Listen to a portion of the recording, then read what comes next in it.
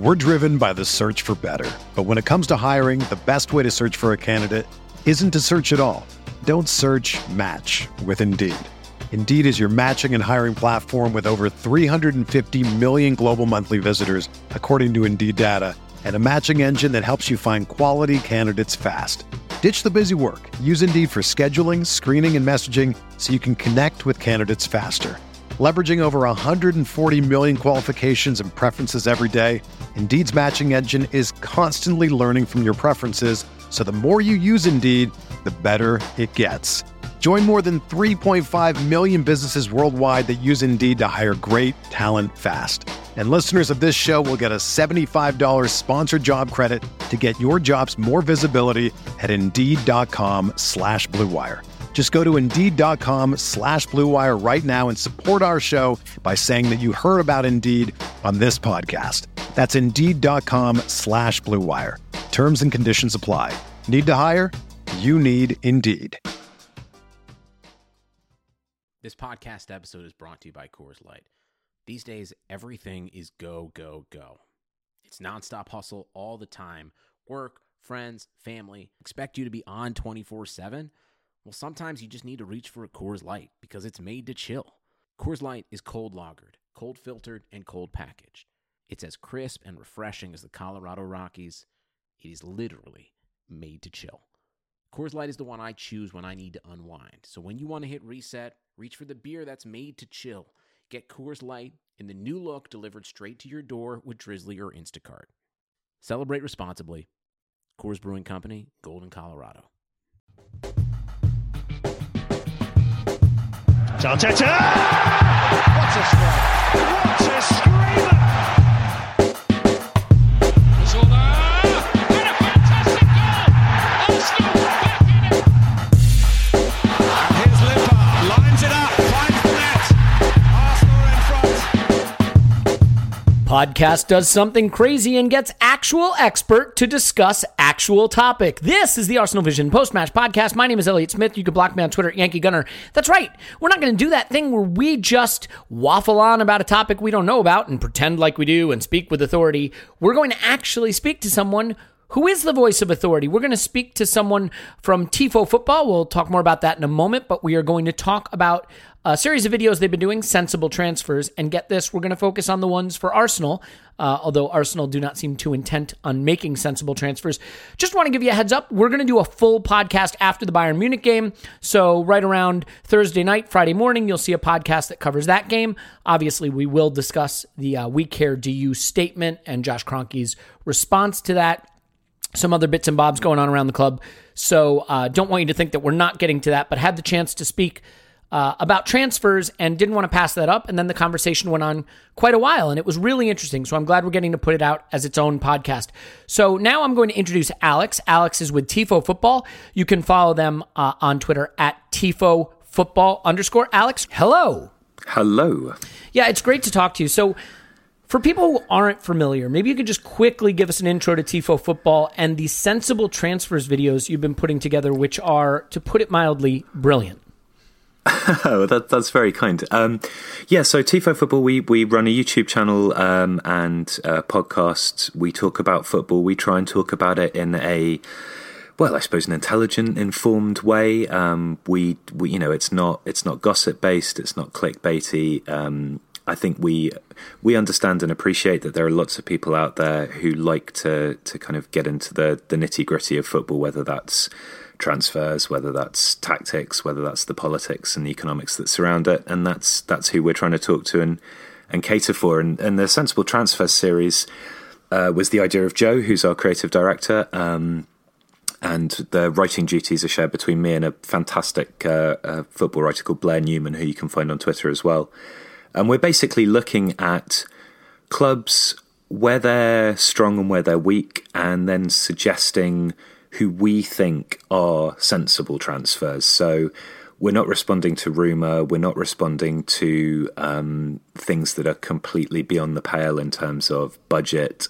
We're not just looking to find the best right winger in the world. We're looking to try and work which players would actually fit with a club, would address a club's weaknesses, would fit in with a club's system, style, manager. Obviously, with some, that's pretty difficult because, these things do change over the summer as well.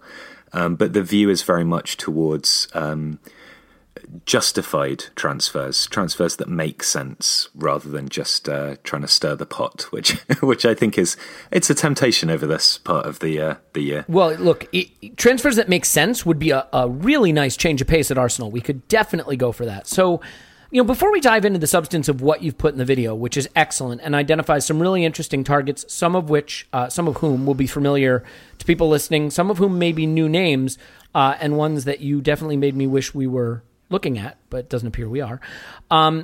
In terms of just looking at Arsenal as an outsider, I presume you are not an Arsenal fan. You don't have to say who you support, but safe to say that you are not directly supporting Arsenal?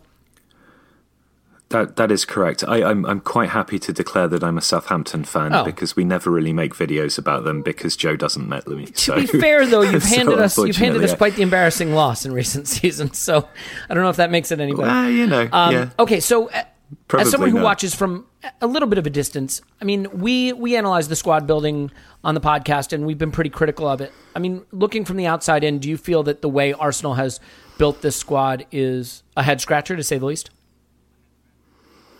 Yeah, I think there are three areas that confuse me about it, and the first, I suppose, is a positive confusion in that your signings are not universally bad. And I think Guendouzi and Torreira, for example, are both good players. Torreira is already a good player. I think Guendouzi is getting there and has a really high ceiling, probably a higher ceiling than Torreira, actually. And it's not all, it's not all nonsense. But then alongside that, you've got things like the free transfer of Lichtsteiner. That to me made very little sense. Socrates for the money. I think the word "free" is operative there. Well, yeah, but I mean, you still got to pay a guy a wage. I think it's. I mean, this is one of the things with transfers. People talk about how well Juventus have done by getting Ramsey and Rabiot on frees, but that's still 40-50 million pounds worth of wages. That's not a free transfer. So yeah, I think there's that. I think the other area that's always confused me about Arsenal, particularly because it is a club that appears to have a rich tradition of talent identification, particularly young talent identification, is when I'm doing my research for these videos, I'm pretty consistently butting up against players that used to be at Arsenal who are now doing really well somewhere else. So Rain Adelaide is a good example. Serge Gnabry is a good example. Ismail Benacer or Benacer, I'm not sure how you pronounce it, is a good example. So there are other players who seem to have kind of slipped through the net at Arsenal. So that to me is also transfer business. And I know those are slightly older or they've left in the past couple of seasons rather than the recent window. But it does to me speak to a club that is sort of getting it right and sort of has a sense of where it's supposed to be going, but doesn't get it right often enough. What about Malin, Daniel Malin? He was just announced as he's going to be the number 9 for PSV. Is that a player you've looked at? I mean, another one who I thought was relatively highly regarded, and we've let him slip through our fingers for virtually nothing. Yeah, I have to say I don't know much about him. It's difficult to kind of keep track of who's coming up from the Arsenal under-23s and then being released elsewhere. So he's not somebody that's crossed my radar. But at the same time, there is a track record of these players who have gone on to do well elsewhere, and I think it's quite interesting because I've looked at clubs like Mainz over in Germany as a good example, or Angers, Nîmes in Liga, or Nîmes is now in Liga. These are clubs that scout really, really well, and they tend to scout in a particular geographical region. So Mainz looks a lot at Ligue 2 in France, as do Angers.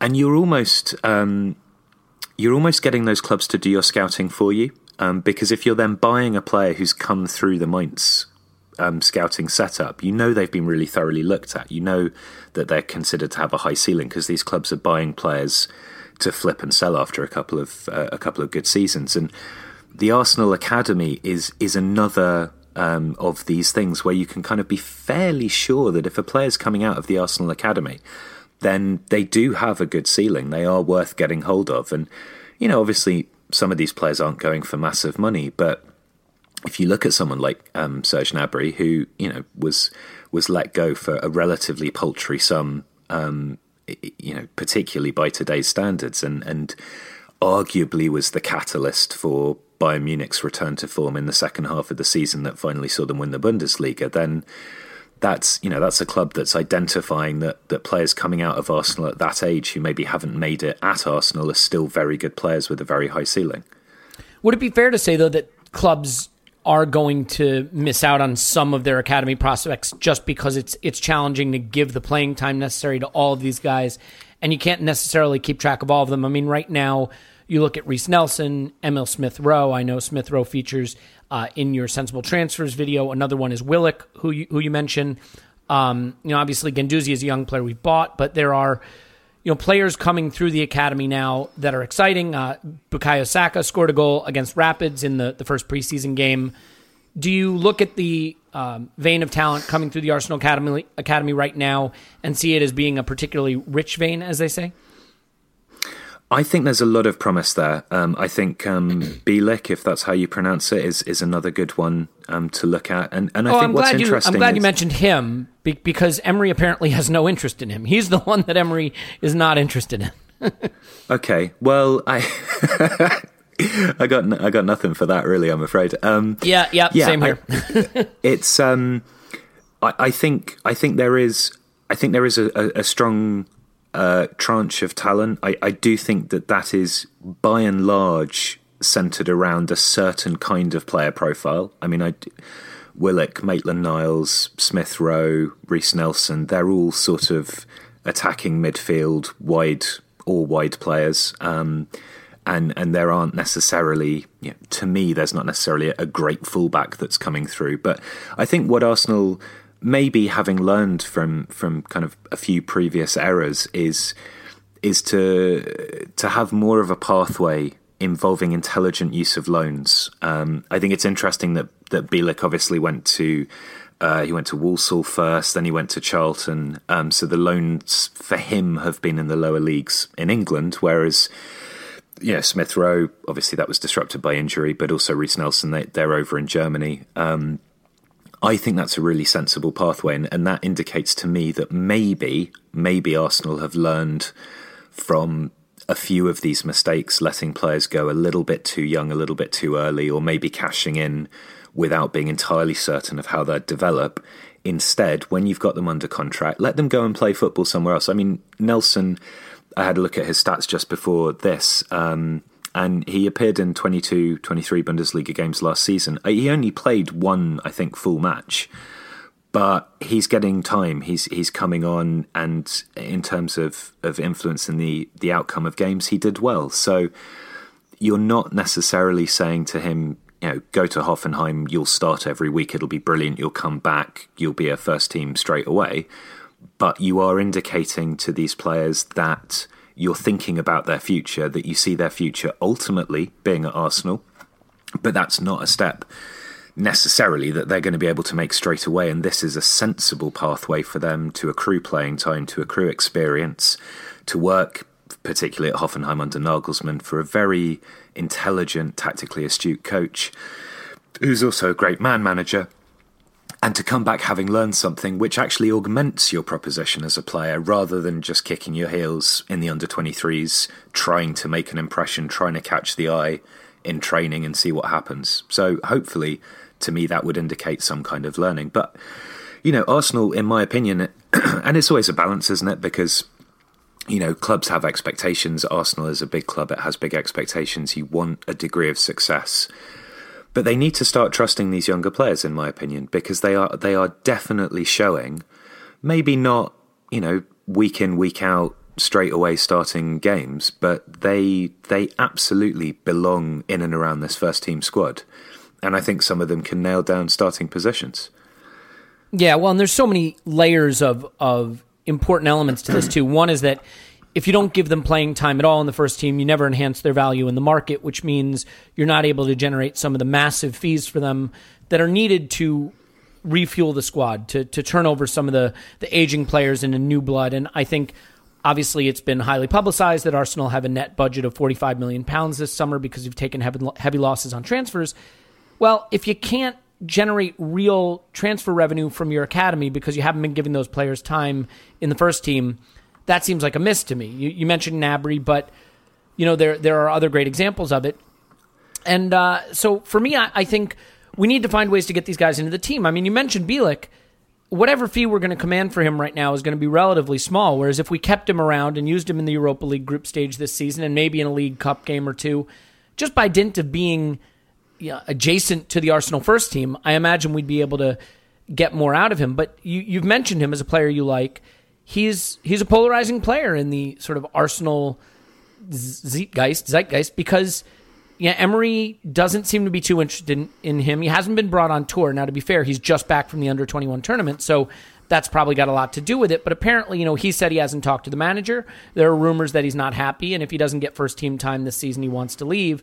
Arsenal want to sign him to a new deal and potentially send him out on loan. You're high on the player. I mean, what about him do you see that you think could translate to Arsenal right now, given that he's been playing 2 tiers down in League One? Yeah, he's not going to come in and start straight away. I think. Do you see him as a central defender? I mean, is that the position where you see him making his own long term?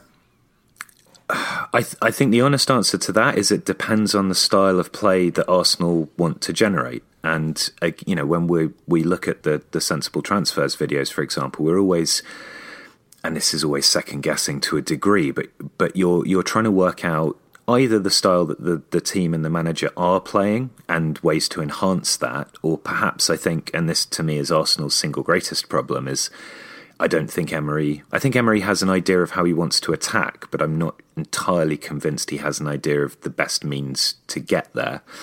And so in that sense, I think, if you bottom out that you want to play a possession-based style, you want to build from the back, you want your centre-backs to be able to carry the ball forwards and then either launch it long into the wide areas to create these overloads that he likes or to progress it, then vertically through the midfield. Yes, absolutely, that's where I would play him.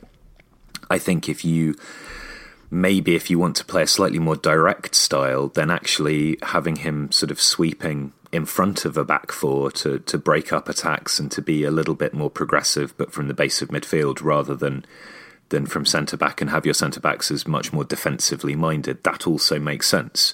He looks like a versatile player. He looks like he's got enough about him to be able to do that, and that's there's a possible world in which in a year or two's time the starting centre back partnership for Arsenal is him and Rob Holding. In which case you've got 2 really good passers of the ball from whom you can construct attacks, you can carry the ball forwards, you can build from the back in a way that I think stylistically would quite suit Arsenal. It's whether or not Emery wants to go that way and whether or not he's going to be around to make that happen in 2 years' time anyway. Yeah, it's a great question, and I think it's why it's so important that Edu is finally in place as the technical director, right? Because you need someone guiding the ship with a longer-term vision. And if Emery is not the guy to have the longer-term vision, and I'm fairly certain that's the case, I don't think Raul Sanllehi should be that guy. So Edu is it. And hopefully, that starts to shape our transfer business, the development and promotion of our youth players. I know Raul and Vinay both spoke at length in a recent interview this summer about the importance of the academy and the academy being the pipeline to the first team. Freddie Ljungberg promoted to first-team assistant coach. So, obviously after having been the coach of the academy. So maybe it all means a better, more intelligent integration of youth players and, a better vision for how they're going to fit into the squad. So before we get to the actual names that you mentioned on the video and why they're so enticing to you, I just have a really quick question that I'm curious to get sort of an outside perspective on. Arsenal spent a lot of money on 2 very good strikers. And I think most teams in any league would be thrilled to have a striker core like what Arsenal currently have with Aubameyang and Lacazette. But for you, do you feel that was an inefficient use of resources? If you were at Arsenal, would you have looked to have done something a little different, or do you think it's smart for a team to maybe wind up having that much of their transfer spend in an area that can have that much of an impact on your results? I think it's a really good question. I suppose my answer would be that sometimes if players become available and they're players of that caliber, and you look at Aubameyang's scoring record in the Bundesliga prior to the move, second only to Lewandowski, and in some instances I think kind of minutes per goal even better. Sometimes you just have to move for those players because they're there, and it wasn't a stupid transfer. I don't think either of those transfers were stupid at all. I think the issue that you have, like you say, is it's not necessarily, or in fact it's never just an absolute question. It's always a relative question. It's always relative to the overall amount of money there is to spend and the other areas of the squad where it needs to be spent. And I think in that sense, that's why, for example, having someone like Edu there is really important, because before, in my opinion, one ever starts to look at who you should or shouldn't buy, the first thing you've got to do is have an overall strategy for the club. And that includes youth, that includes pathways to the first team, that includes a style of play, a manager who can do that. And that's why I think the manager increasingly sits outside of those conversations to a degree, because you're hiring effectively kind of like a day-to-day CEO who can implement a vision rather than come in and set one. And I think that transfers have to work in concert with that. So yes, you've bought two very good players. They are excellent strikers. Aubameyang can play out wide on the left if he has to. I think that's a bit of a waste of him, but that there's nothing inherently wrong with them. But you are also looking at spending upwards of £50 million twice when there were significant areas in that squad that needed to be strengthened instead. So on balance, I probably would have spent some of that money elsewhere. But then actually the bad transfer in that window was Mkhitaryan anyway. So that's the money I would have spent somewhere else. Yeah, the original sin there, obviously not moving on Alexis in the summer and winding up in January with him in the last year of his contract. So, yeah, right. I mean, and also the Özil contract as well. I mean, that's bound your hands in a way that just I really can't. That's when I was talking before about issues with the transfer thing. Obviously, the signing of players who are already there to new deals is another area that Arsenal have got drastically wrong of late. And that then ties your hands in other respects. Yeah, it is frustrating. And I mean, obviously, it's left us in a position that we're all now very, very familiar with. But the way to dig out is just be smarter, be cleverer in the market, be more efficient, and use the limited resources we have more intelligently. Some of that is about selling, which you can't help us with, unfortunately. But the buying is something that maybe you can help us with, and that is the focus of your Sensible Transfers video, which was quite excellent, as I mentioned earlier. Let's go over some of the names. I'm perfectly happy to let you sort of walk through them as you see fit. The only one I'd like to start with, if you don't mind, is Saliba, because he is the one of the group that you mentioned that Arsenal does appear to be signing. It looks like we are going to sign him and loan him back. There are some people that are pretty unhappy with that because of how desperate we are at center back. So maybe you can give us your take on Saliba. You do mention in the video that he's probably not quite ready to be playing at Arsenal. So do you think that the signing and loaning him back is a sensible move for this sensible transfer? It's a double-edged sword, isn't it? Because in a long-term vein, yes, absolutely. I mean, he's got a really high ceiling. He's in terms of the, particularly given his age, he was one of the highest performing centre-backs in Liga. And Liga is a league with good defenders in it, and plenty of kind of under-the-radar, really good, solid professionals. There are a couple of particular young ones like Saliba, also Jules Koundé, who I mentioned, who was snapped up by Sevilla, who's one of my favourite players currently. I think in terms of building a long-term future, he's a great transfer. I don't think there's any doubt about that at all. That's not what you need currently. And that's, in the video, what I said was, this is the kind of transfer that you make with an eye to the future, but alongside somebody else. And that's even if you weren't loaning him back. Because I think a player like him, I would play him as a right-sided centre-back.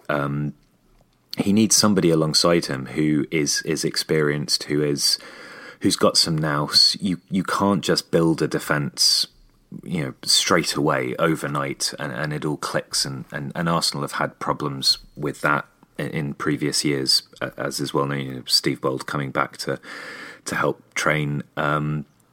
So I think in those terms, you're getting a very good player, assuming that you don't get gazumped by those we shall not name, because this is an Arsenal podcast. Thank you. But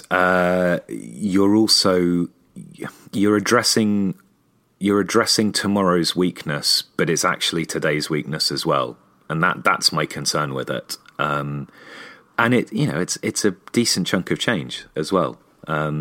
Even with the loaning back, it's still a fair degree of money, particularly as that price is likely to have to go up, given that there's something of a bidding war around him now. So my attitude almost would be kind of walk the price up a little bit and then pull out, because I think that would be sneaky, and then spend the money on somebody who is going to do a lot of those things like that.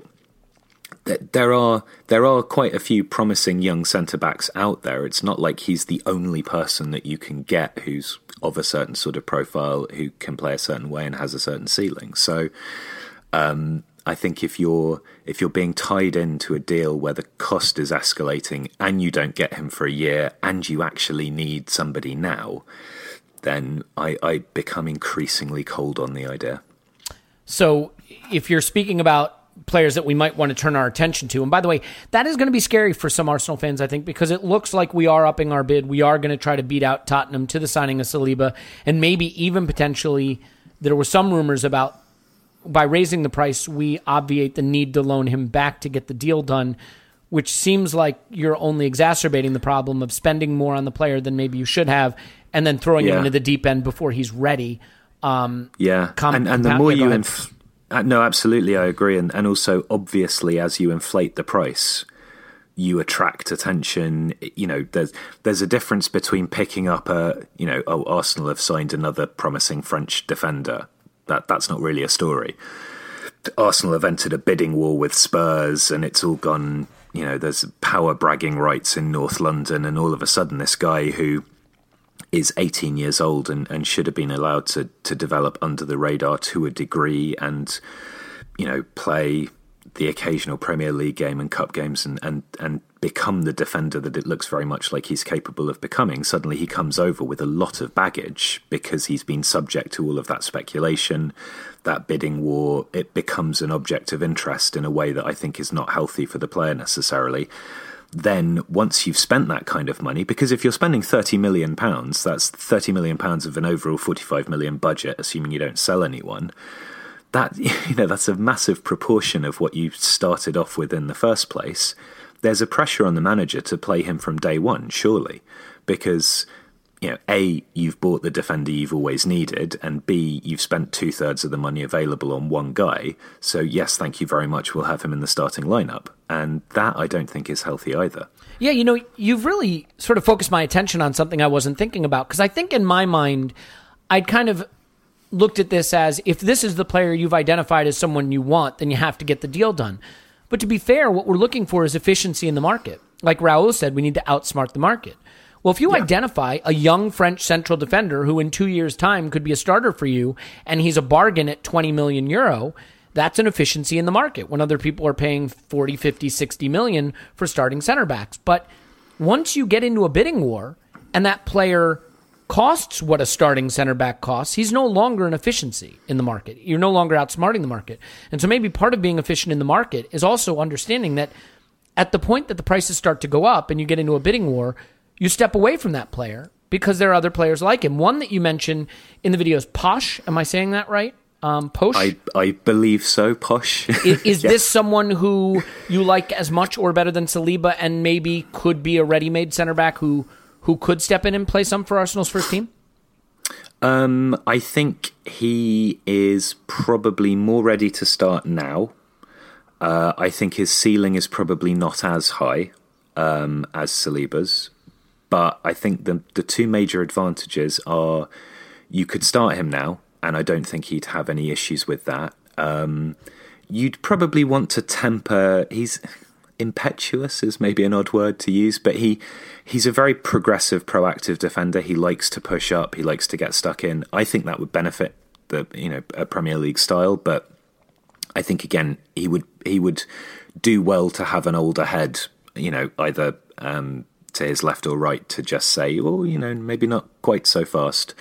I think the thing also that I like about him is that because he's out of Hoffenheim, he's used to playing in a back three, which is obviously helpful because Emery likes to change things up, and having players that are comfortable in a back four or a back three is really good. He plays in a back four for the Austrian under-21 side, so he's comfortable doing both.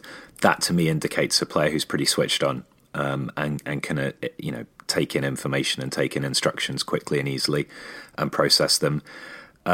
He's got a look of he's like a slightly quicker looking Per Mertesacker actually. Physically he's got that presence. He's upright, he's always looking around, he seems like quite a thoughtful player. So he would cost a fraction of Saliba.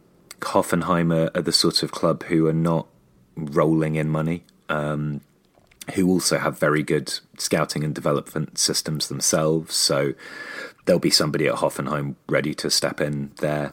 He's not their most important defender, but he got a lot of game time.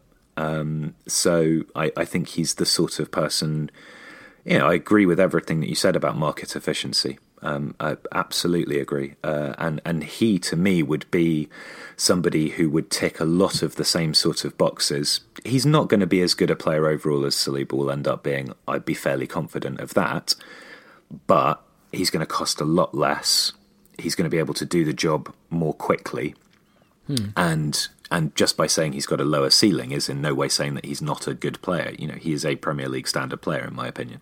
Yeah, you know what I think, Alex, for me, then the determination would come down to some extent, to whether we believe we have anyone in the academy or coming through that has a really high ceiling, right?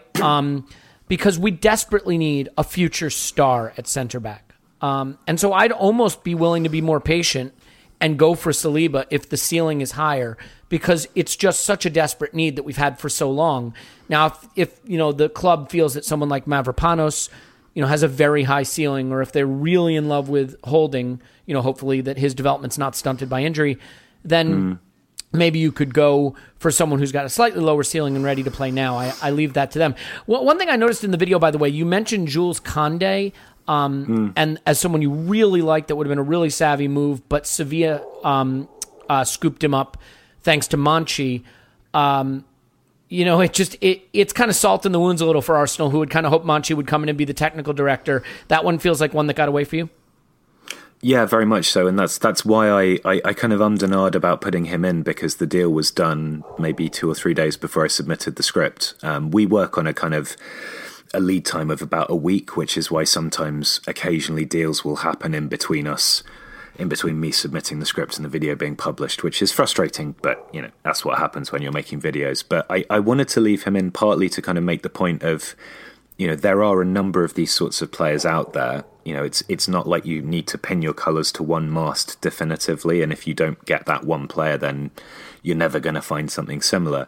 But also to stress the importance of having someone like Monchi, who is just really smart at identifying prospects, working the market well. I can't remember the fee for Koundé, but it wasn't enormous. And this is somebody who, particularly as a ball-playing centre-back, I think has a kind of top 10 in the world ceiling. Like, he's really, really something.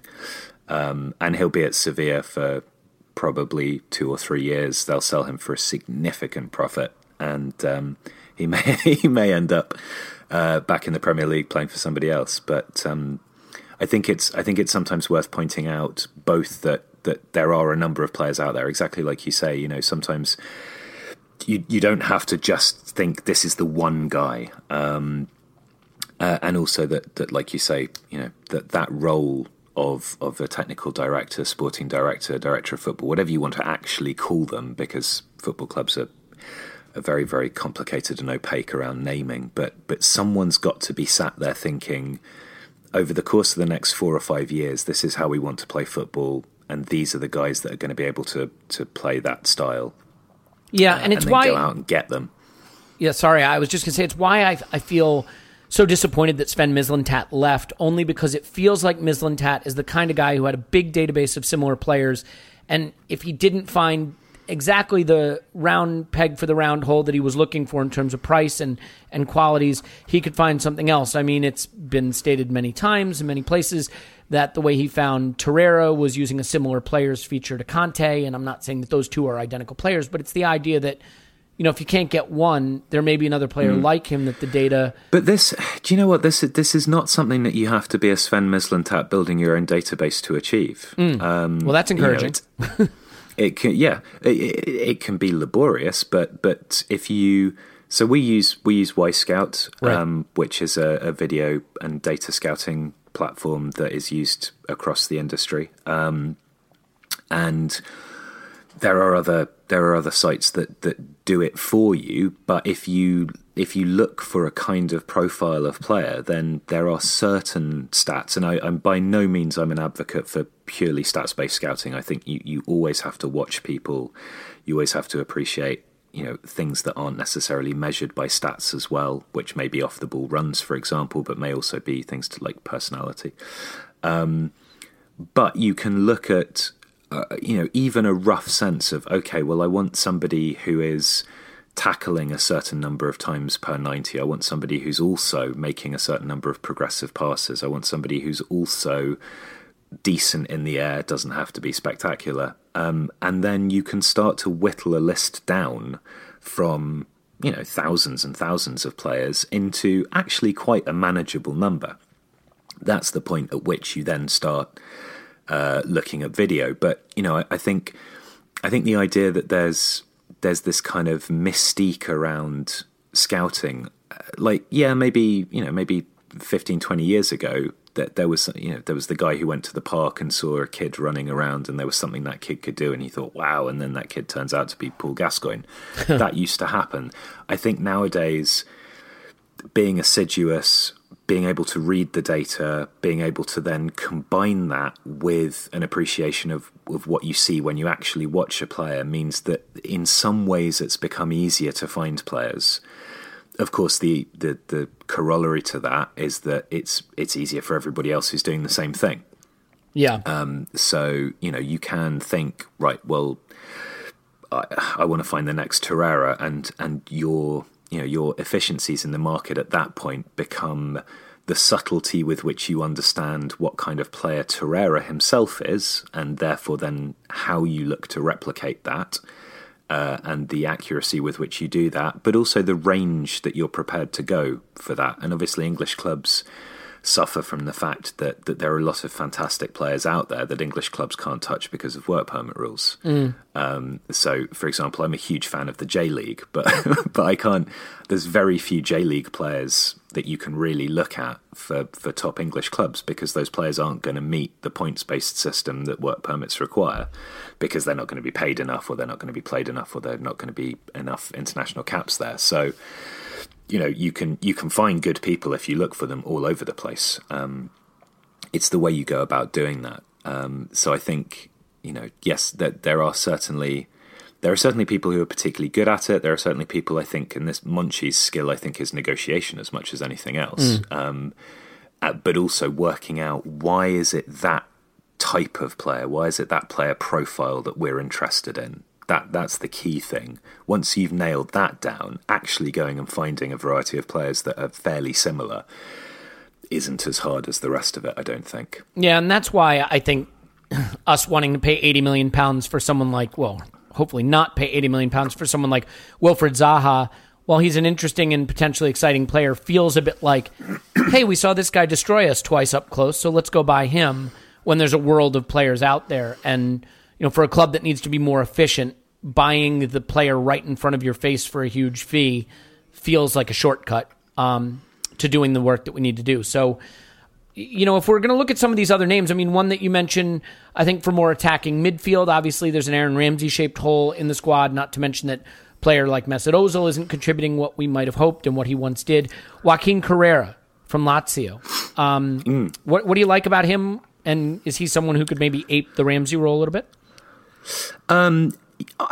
Yes, I mean, I think he's probably a little bit less physically dynamic than Ramsey. But then Ramsey, I think, was kind of quite unusual in that regard, that there was an athleticism there, but when he wasn't injured, obviously, which was impressive. I think the thing I like about, well, take it back a step. The two key issues for me around Arsenal, and Arsenal's major issue, obviously, is defence and conceding goals. That's very clear. That's why we talked about that. From an attacking perspective, Arsenal were tricky to look at because actually, in a lot of regards, Arsenal's attack performed really well.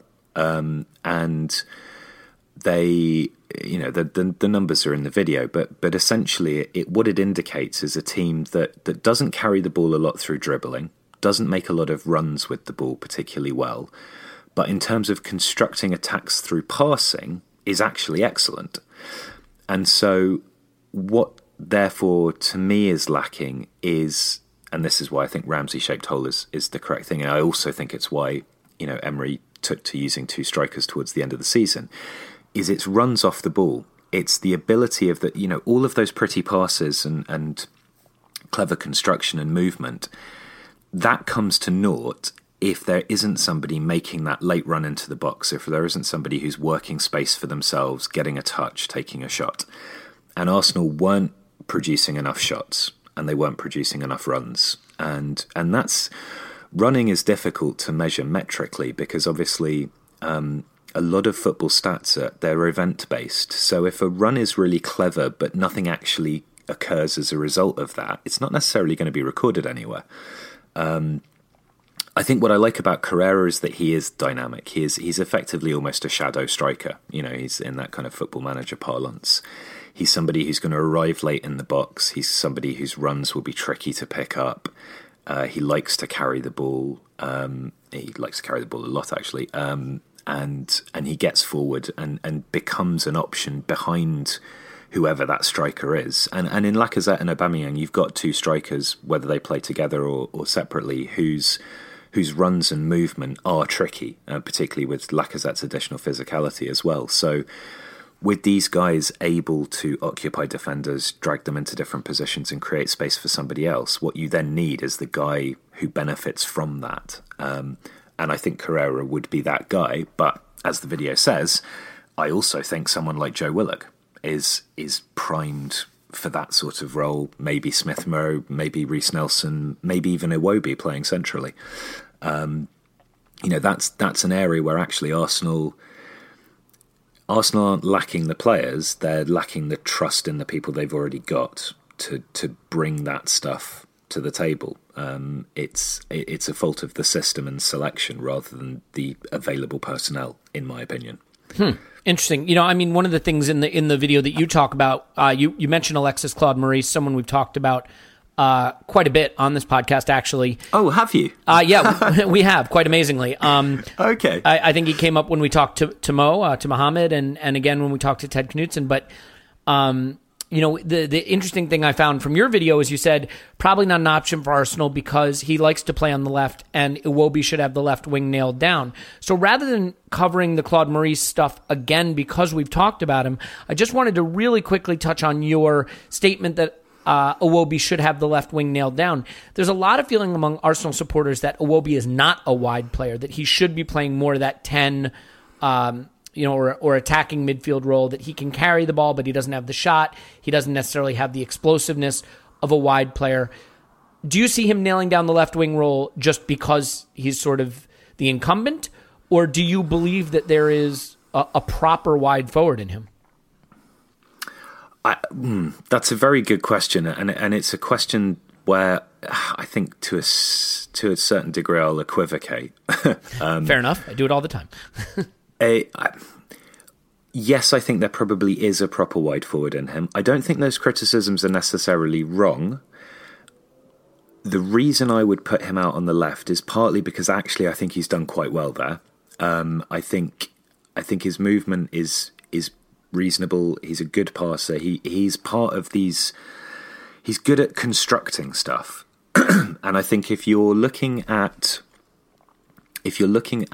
who you've already got, who is doing a job well, then it doesn't make sense necessarily to move them around when you've got other players that could step into that role. If you're moving Iwobi centrally, I don't have a massive issue with that, apart from the fact that it leaves a hole on the left-hand side.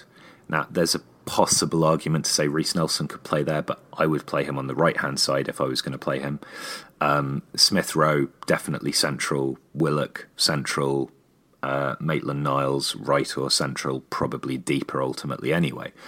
So I think as much as it's about Iwobi being the incumbent, and to me definitely showing enough to be given the opportunity to prove himself in that role, it's also about who might step in if he doesn't do that. And if he doesn't do that, to me, Arsenal's available options are already best stacked centrally and to the right-hand side.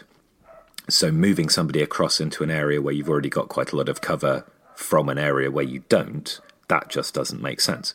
Now, if you can pick up Alexis Claude-Maurice for peanuts, which you probably could because it's from Lorient, but I say peanuts, I mean, I'm talking sub 10 million probably. I'd be very interested to hear if Ted actually gave a valuation on that, but he probably didn't because he's wily. That's fine to me because then you've got an option, you've got somebody who can step in and do that. If you don't have that, then don't jig it around too much, because to me that's not efficient or sensible either. Yeah, I guess for my hobby horse with Iwobi has just been, I don't think you can have a guy who starts at wide forward for you as much as Iwobi does for us, who doesn't shoot and doesn't score. And I realize that his XA 90 looks pretty good. I still think his delivery in the final third is inconsistent. Arsenal spend a lot of time getting the ball down into the left channel and the left wing, the left half space, whatever you want to call it these days, and crossing the ball. And that's something that is a big part of Emery's attacking style. But I just feel that his end product, both in terms of his delivery to teammates and his intention and willingness to shoot, and then the quality of the shot, is not sufficient when you're going to have, especially if Emery's going to play as few attackers as he does. If he's playing a back three and Iwobi's on the pitch, you just have very, very few players with goal threat in them. I think he scored 3 goals for the season on roughly about 3 XG. So I just worry that, and he doesn't dribble a ton. He doesn't beat men in the final third. So I mean, it's definitely debatable. There are a lot of people that love Iwobi in that position, but I think it's become in vogue in the Arsenal sort of online community anyway to hypothesize that he could be a good central player. And I think in the AFCON, he did play a little bit more centrally and had a good African Cup of Nations. So be curious to see what happens there. Certainly, I don't think you're spending 60, 70, 80 million or even rumored to be on Zaha or linked with Ryan Fraser if you're completely satisfied with what you're getting from Iwobi on the left. But we could talk about that all day. So let's move on to a player who I not only had not heard of, but cannot say his name. So I will give you Victor from Dynamo Kiev as if we are best friends, and you can explain to me who Victor is and what he would do for us. Chaihankov? I'm so bad at pronunciation. I mean, it's kind of our brand here to pronounce names poorly, so you're fitting in perfectly. Fantastic. I'm very on brand. Joe does the voiceovers for our videos, and thank goodness. So I think the thing I like most about him is that he is... this is going to sound very kind of old school, but he's a sort of player who looks like he wants to try and get stuff done all the time. League goal return of 11 is good. He carries the ball well. He assists quite a lot, but it's more that sometimes you watch a player and you just get the sense that almost like an arrogance. He wants the ball. He wants to be the one who's making things happen. which is an incredibly old-fashioned way of looking at it, having kind of introduced this idea of, sensible transfers and being analytical and scouting. And that's how I first came across him. But I think he's got some gumption, shall we say.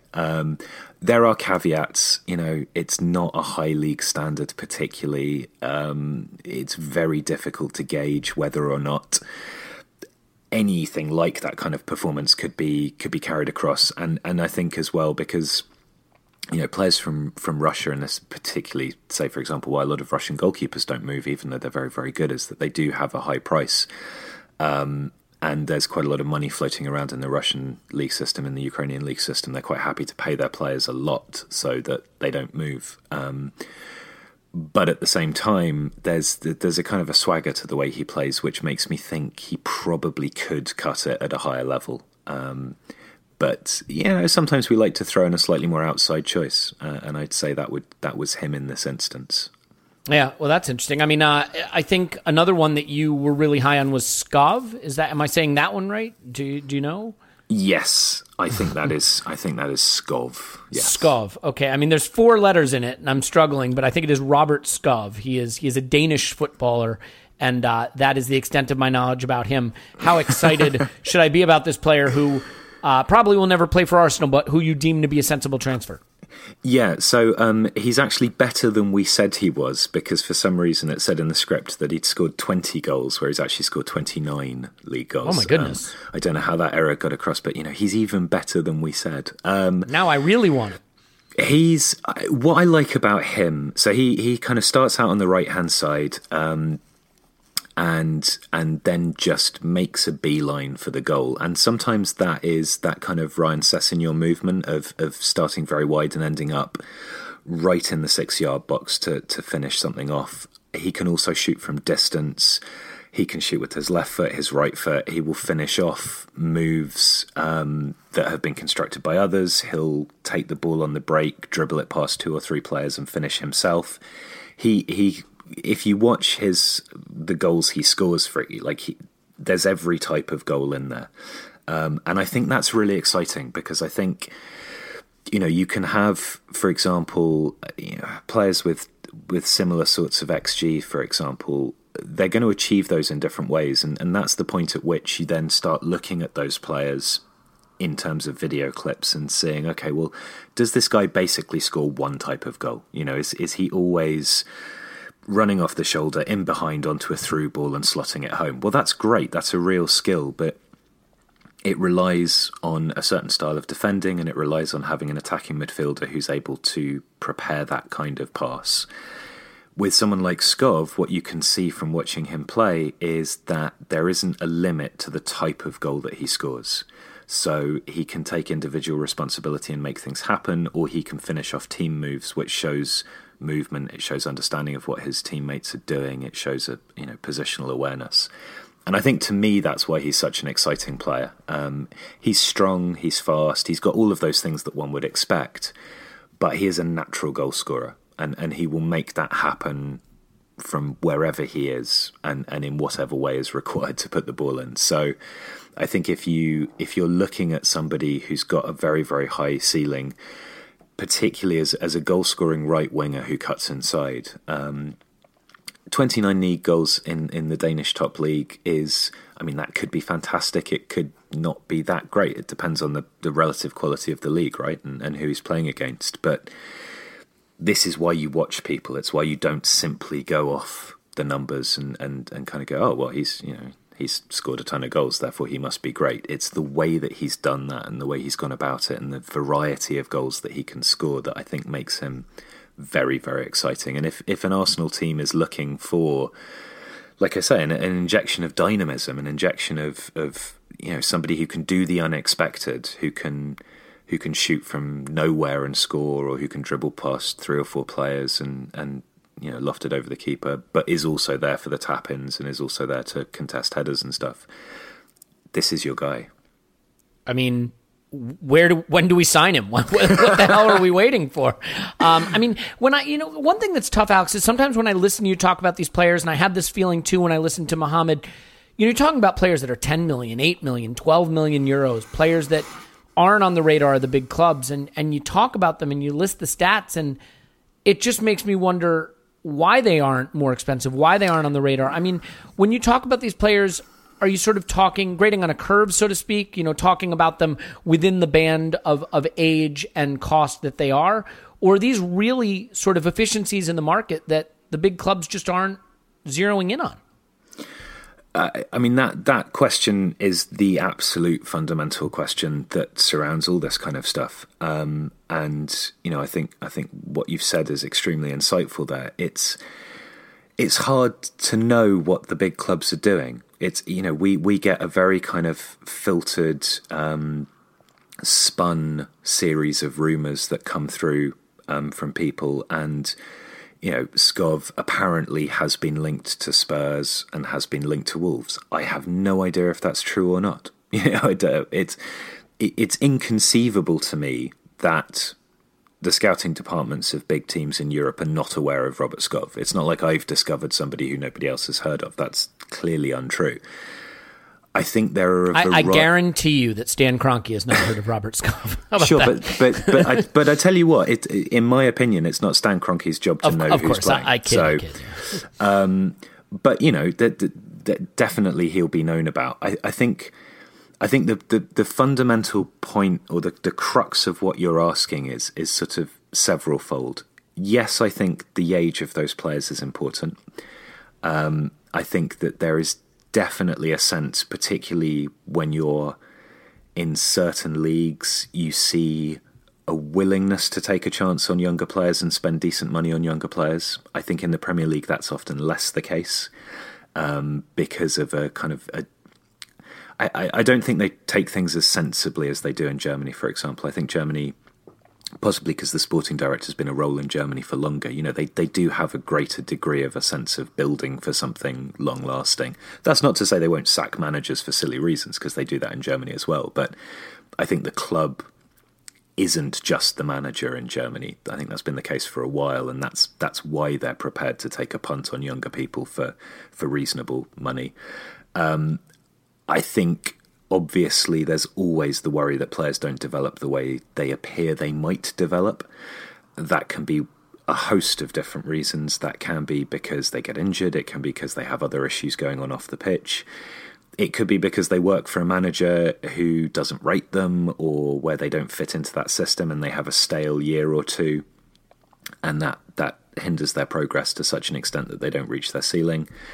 There are some players out there, I'm sure, who are extraordinarily talented and just never got a break. That a transfer fell through for one reason or another. And, transfers are murky. There's stuff, if you're even very, very faintly on the fringes of football in the way that I am, and I don't pretend for a second to be kind of in the know or have connections with clubs or anything.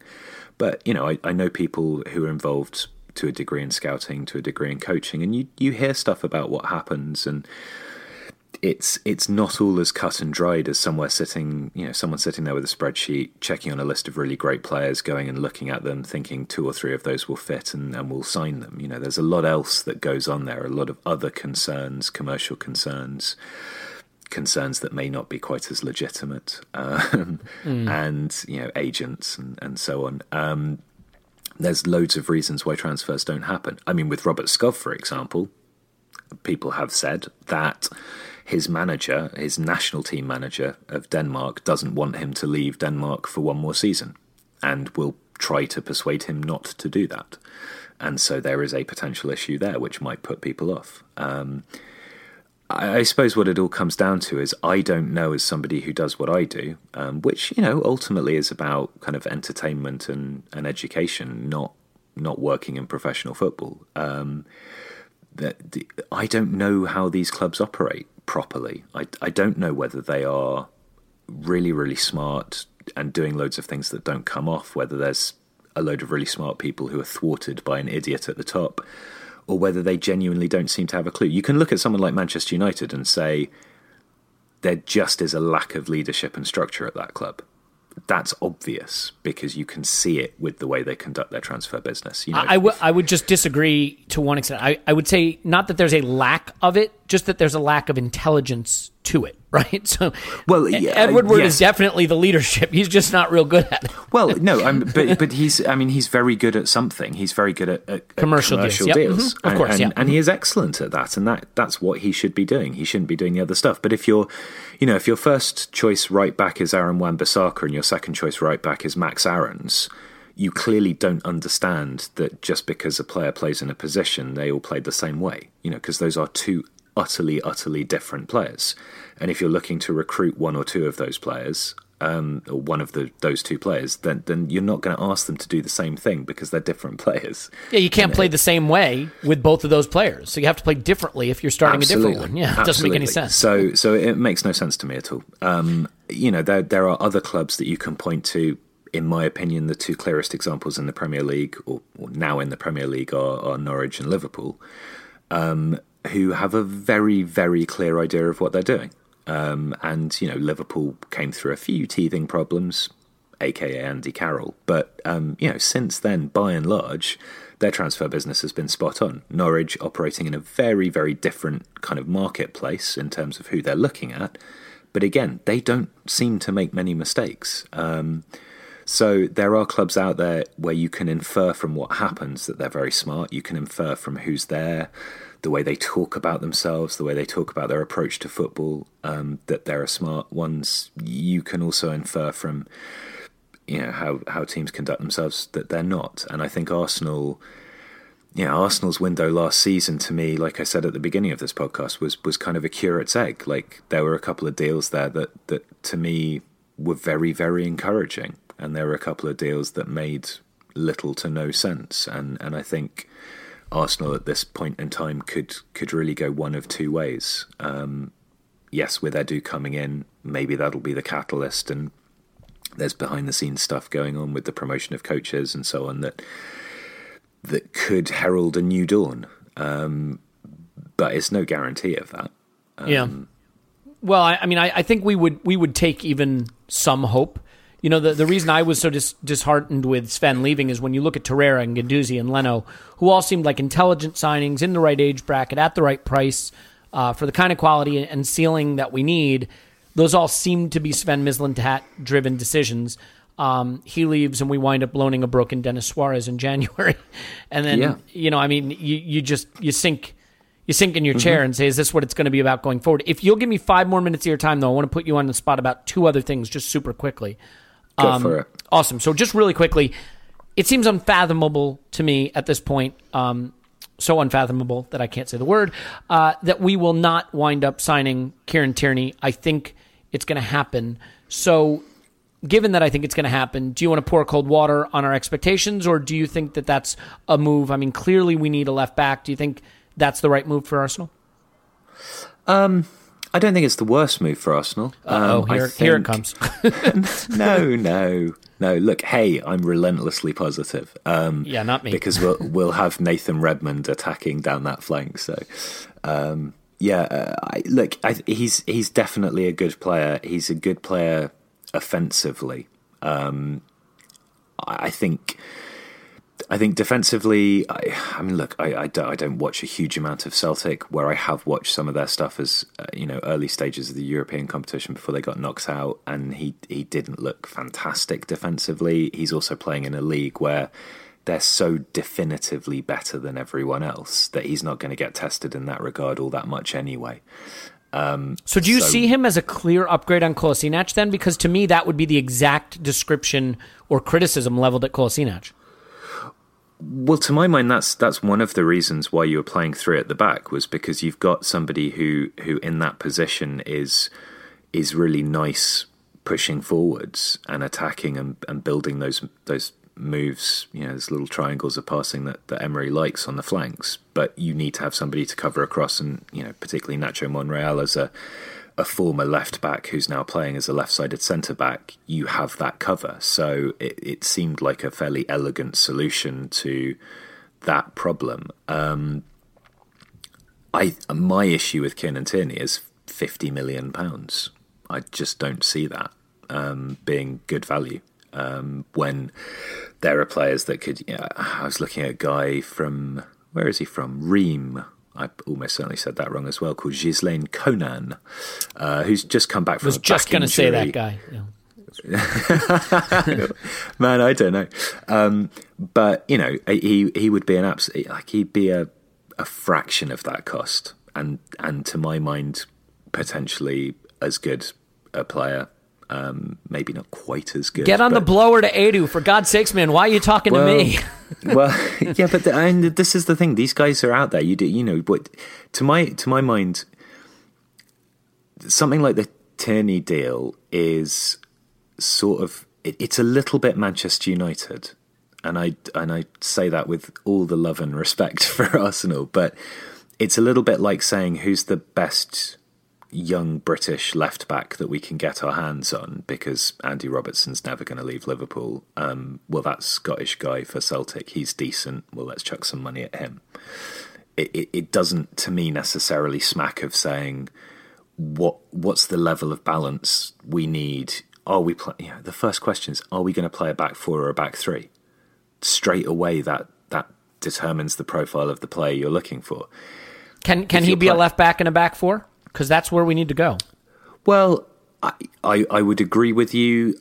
Yeah, sure, he can, but is he going to be as good as if he were a left wing back? Probably not. Is he going to have to learn quite quickly? Yes. Is it going to put a degree of stress on whoever plays to his right?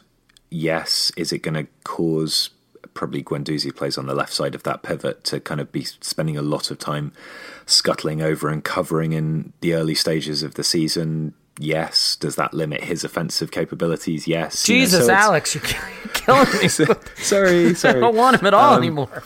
No. Look, I mean, don't get me wrong. My point is not. I would never say that. I would never say that anybody who has reached the level of professional football, particularly a top flight anywhere in Europe, is a bad player, because that's just stupid. He's Kinnerton. Have you met Shildran Mustafi? Have you watched any video on that guy? He's a wonderful statistical anomaly, because he always shows up really well in the stats. The counting and then you watch stats, him and yeah. you're like, dude, no. But look, he's Tierney, I think, can definitely develop into a really, really good player. Is he what Arsenal need right now for that money? Probably not. Great. Okay, so then let's finish with hopefully something that'll be upbeat, and that is just Matteo Guendouzi, as someone who looks at these younger players, these prospects with hopefully high ceilings. I mean, I am a big Guendouzi fan. Not everybody is as sold as I am on him, but I think, you know, Arsenal fans are kind of hoping that the sky is the limit for this player. As an outside observer, do you believe that the sky is the limit, or is he as shit as Kieran Tierney? You're being so harsh on Tierney. No, not me. You're the one who said all this stuff before. I'm just panicking about it. No, don't panic. It'll all be fine. Great. No, I really like him. It's interesting because I liked him a lot anyway, and then I read, and I'm pretty sure it was a StatsBomb article, and I can't remember for the life of me who wrote it, which is terrible. But given that you've already name checked Ted and Mo, you know, your listeners, I'm sure, will be familiar with StatsBomb and their blog, which has some really, really excellent writing on it. Might have been Ewan or Mo, one of them, yeah. Yeah, and they highlighted one or two aspects to Guendouzi's awareness and passing, which had actually escaped me at that point. So, sky's the limit, very difficult to say, but I would say that your starting double pivot should be him and Torreira, and you should just basically leave them alone for as long as you can, you know, fitness and so on permitting, because I think the two of them could really develop into a complementary pair. And that for me, that's the key, is that I think there's a balance between those two in terms of what they offer. That I was a huge Torreira fan when he was at Samp, because we did a Sampdoria tactics video, and he immediately stuck out as a really, really classy player. And when he went to Arsenal, I thought, you know, you finally bought exactly the kind of guy that you've been needing for ages. And to then put him in harness with someone like Guendouzi, who just has that awareness, that eye for a pass, that ability to progress the ball, to carry the ball a bit, not as good defensively, but that doesn't matter because you're developing a partnership. And I think when you look at midfield, you always have to think that way. You always have to think of a unit rather than an individual player. And so I would emphatically say let those two be your starting pair and trust them with it. Okay, well, let's hope Unai's listening. Unai and Edu, hopefully. Well, yeah. Maybe they're going for fan engagement here. Unai, Edu, if you're listening, you know what to do. Do the right thing, please. Alex, this has been absolutely brilliant. Went on a lot longer than I expected, so I want to thank you for your generosity with your time. It's entirely my pleasure. Hopefully haven't put you off doing it again in the future. No, absolutely not. All right. Well, if you want to follow Alex's work on Twitter as opposed to his personal account, which he says is just Mad Men memes and GIFs, which certainly we love those. But if you want to follow the football stuff, it's at Tifo Football _ correct? Yes, that's us. Yes. And keep an eye out for all their great videos on YouTube, which are, as I have just said, great. My name's Elliot Smith. You can block me on Twitter at Yankee Gunner. Give us a 5-star review. Write nasty things about us in the comments. This was a bonus, so everybody likes bonuses. Hey, free content. We're going to do more free content, though. We're going to do an actual post-match podcast after the Bayern game, and we're going to talk We Care to You. We're going to talk transfers again, because who can ever get enough of that? We will talk about the game itself and what will assuredly be a wonderful result for Arsenal that gives us all the hope in the world for the upcoming season. Until then, hope you're doing well, and we'll talk to you after Arsenal 10, Bayern Munich 0.